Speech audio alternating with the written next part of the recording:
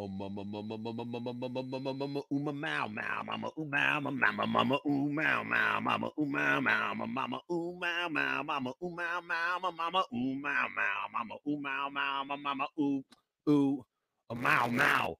What's going on? Welcome to another episode of Jeff Who Reads Wikipedia. What? Why is this happening to my computer, Dora, right now? Welcome to another episode of Jeff Who Reads Wikipedia. I am Jeff Who Reads Wikipedia. Welcome to my show. Just grinding every single day, trying to churn out some sort of content, trying to make sense in this crazy COVID world, where I'm, just trying to grind it out. If you like this channel, if you like this content, please subscribe to my channel. Give this video a like, leave us a comment in the comments, in the comment section of this video that you're watching. If you look down below, there are tons of ways that you can support the creation of this content to keep me going. I know this is not my bread and butter show by far, but it's still a very important show to me, and I love it. I like doing it. And yeah, so today's episode, we're going to talk about which windows. Wait, which window? That window? No. So which window? Sorry, that was a really bad dad joke. No, this is something I learned very recently. I was like, this is on Wikipedia. Let's talk about this. Which windows? Super crazy, like just one of those crazy things that, that are a result of just people's superstitions. So let's launch into it, shall we? Let's go to the share window. Boom, there we are. Which windows? In American vernacular architecture, a witch window, also known as a Vermont window, among other names, is a window, usually a double-hung sash window, occasionally a single-sided casement window placed in the gable end wall of a house and rotated approximately 1/8 of a turn, which is 45 degrees from the vertical, leaving it diagonal with its long edge parallel to the roof side slope. This technique allows a builder to fit a full-sized window into a long, narrow wall space between two adjacent roof lines. I think truly this is probably the best example of a picture being worth 1,000 words, right?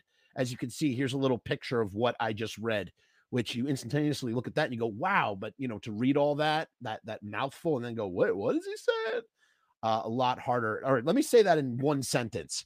It's a window that's tilted at a diagonal. How about that? It's a window that's tilted in a diagonal with the roof. It goes with the direction of the roof. Boom, done. Saved you a bunch of reading words. But the more I talk about it, the less time is saved because I'm still talking about it. Witch windows are found almost exclusively in or near the U.S. state of Vermont. So this is a feature. This is a architecture feature that is very, very keyed into the region from which it was created. Generally in the central and northern parts of the state, they are principally installed in farmhouses from the 19th century, although they can be found less frequently in newer construction. So that's interesting. So this was a fad, a fad of This is a fad of superstition that dates back to the 19th century. Etymology.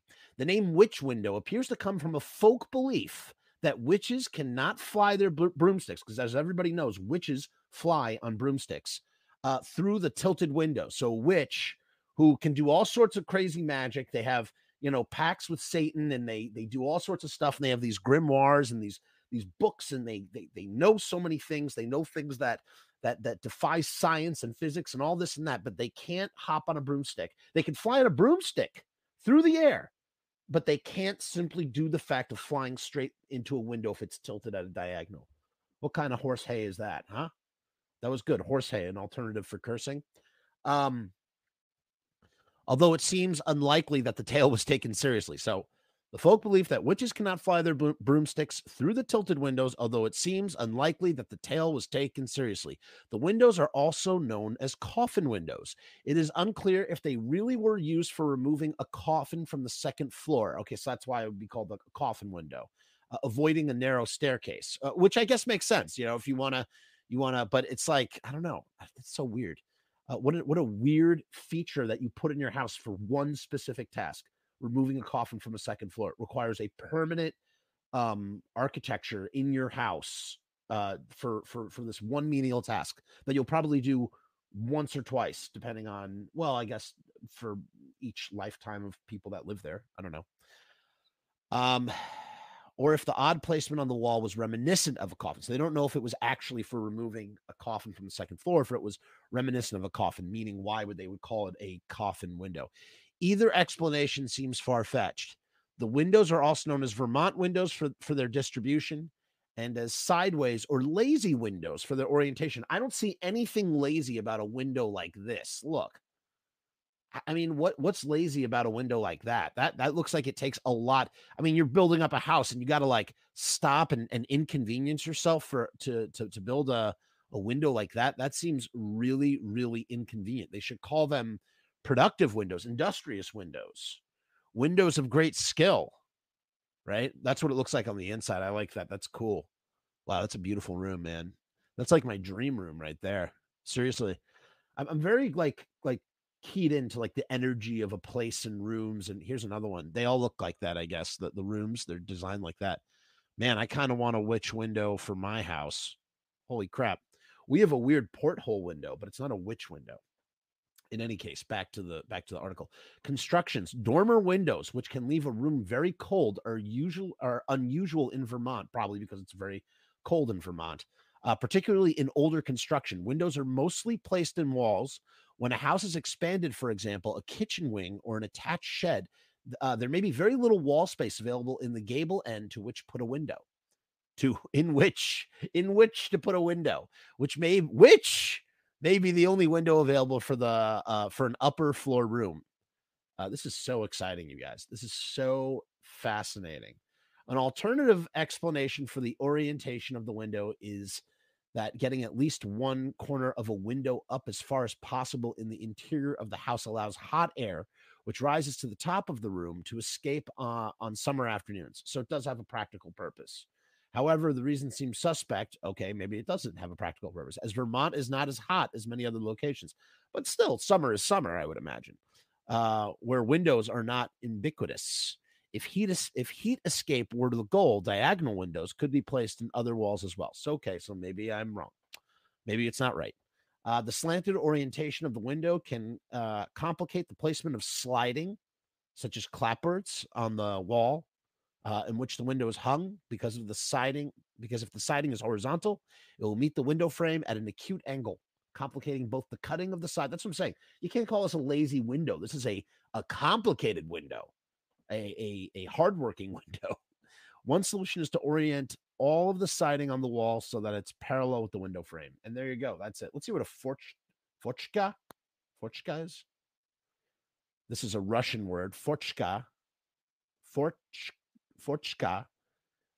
is a small ventilation window. It usually spans the frame of one window pane. So it's like a window for a window. Look at that. See the little window right there? You can't really tell. See, look. So that's the window. It's like a window within the window itself. That's a fochka, which seems like it has a much more practical purpose, even if, I don't know, maybe it doesn't. It usually spans the frame of one window pane and opens on hinges independently of the whole window. They are commonly used in Russia and other post-Soviet states. It can be used for ventilation during cold winters, where opening a whole window would be impractical for heat conservation purposes. Okay, so that actually, it doesn't seem frivolous. It seems to make sense. Okay, let's look at one more. Wicket gate. What's a wicket gate? Oh, those are cool. Look at that. I'm not going to read about them because it's probably really boring. It's just a pedestrian door gate that it's just aesthetic, you know. Sometimes it's hard to visually describe aesthetic. So that's it for Jeff, who reads Wikipedia. Tune in soon. What should I read next? Place your comment below if there's anything you want me to read. Otherwise, I'll just keep digging around on Google.